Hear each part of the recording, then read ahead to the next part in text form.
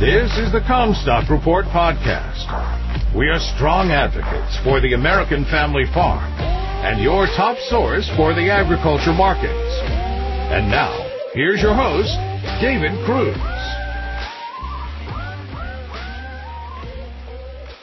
This is David Cruz with the Comstock Report. There was another daily export sales report of 1.22 million metric tons of corn to China to add to the 1.15 million metric ton the day before. We are told that they're not done yet. Sales should total 4 million metric tons from this round of buying. That would put USDA corn exports where they said that they would be for the entire year in March. We could expect announcements of further sales and a potential eye-popping total corn weekly sales total. The next major USDA reports will be quarterly stocks and planting intentions at the end of the month. Stocks should reflect usage, and as the USDA has been consistently behind their estimate of demand, it would stand to reason that the stocks report should give them an opportunity to reset. When USDA came with initial projections for 2021 acres of 92 million for corn and 90 million for soybeans, it is like they started a contest among private analysts as to who can top those numbers with more acres. USDA is forecasting their farmers will best their previous combined acres of 160 million acres of corn and soybeans by 2 million.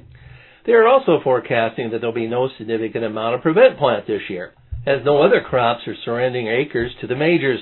They're all profitable and they want to keep the acres they have. There will be agronomic reasons behind acreage shifts.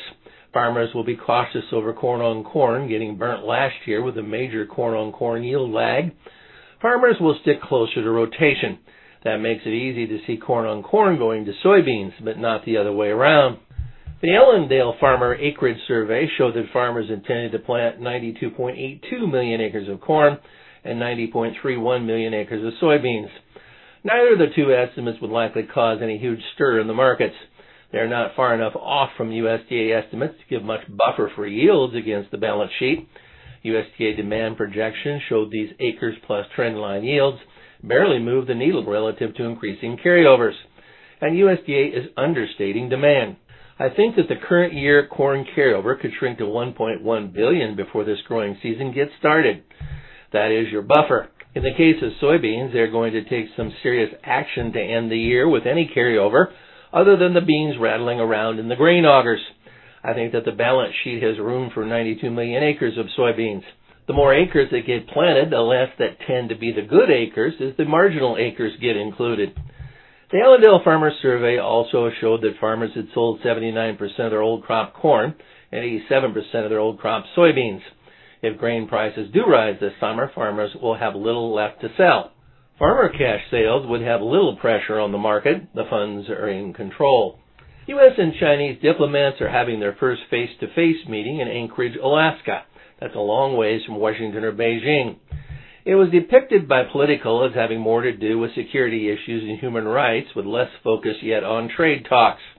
The Chinese are placing higher expectations on the meeting than the Biden people are.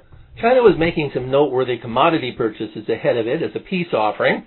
Historically, China likes to use these meetings to talk about changes in policy that are vetted at post-summit study groups that may put a policy on paper that is never then implemented by China. It keeps everyone engaged but accomplishes little. Suffice it to say that U.S.-Chinese relations are slowly deteriorating, and the change in U.S. administrations is unlikely to alter the trend. Neither side, however, is ready to re-engage in a trade war. As long as they do not have to look across the table at Peter Navarro, I think that they will comply with Phase 1, and we will let them. Navarro was the bad cop, with Robert Lighthizer being the good one. Those roles in this administration have not been spelled out yet. Lumber prices made new highs again in an industry that is structured not all that differently than the cattle industry, where the processors in the middle, in this case sawmills, hold dominant market power over loggers and consumers. Fox Business says that lumber prices have gone up over 170% over the past year, adding $24,000 to the cost of a new home. Everything else going into building a new home has gone up in price too, and now mortgage rates are higher as well. That is starting to push new home prices beyond some people's price point. This may slow the housing boom, but I doubt that it will stop it. Demand is still strong. Homes being listed coming on the market here being taken in 24 to 48 hours. So higher existing home prices support new construction costs. Contractors still have plenty of work in the pipeline. You've been listening to the Comstock Report. For more information on marketing opportunities, contact us at Comstock.com or call 712-227-1110. For a more complete version of the Comstock Report with hedging strategies and trade recommendations, subscribe on our website at Comstock.com or reach out to one of our risk management specialists about how we can help you protect your profits.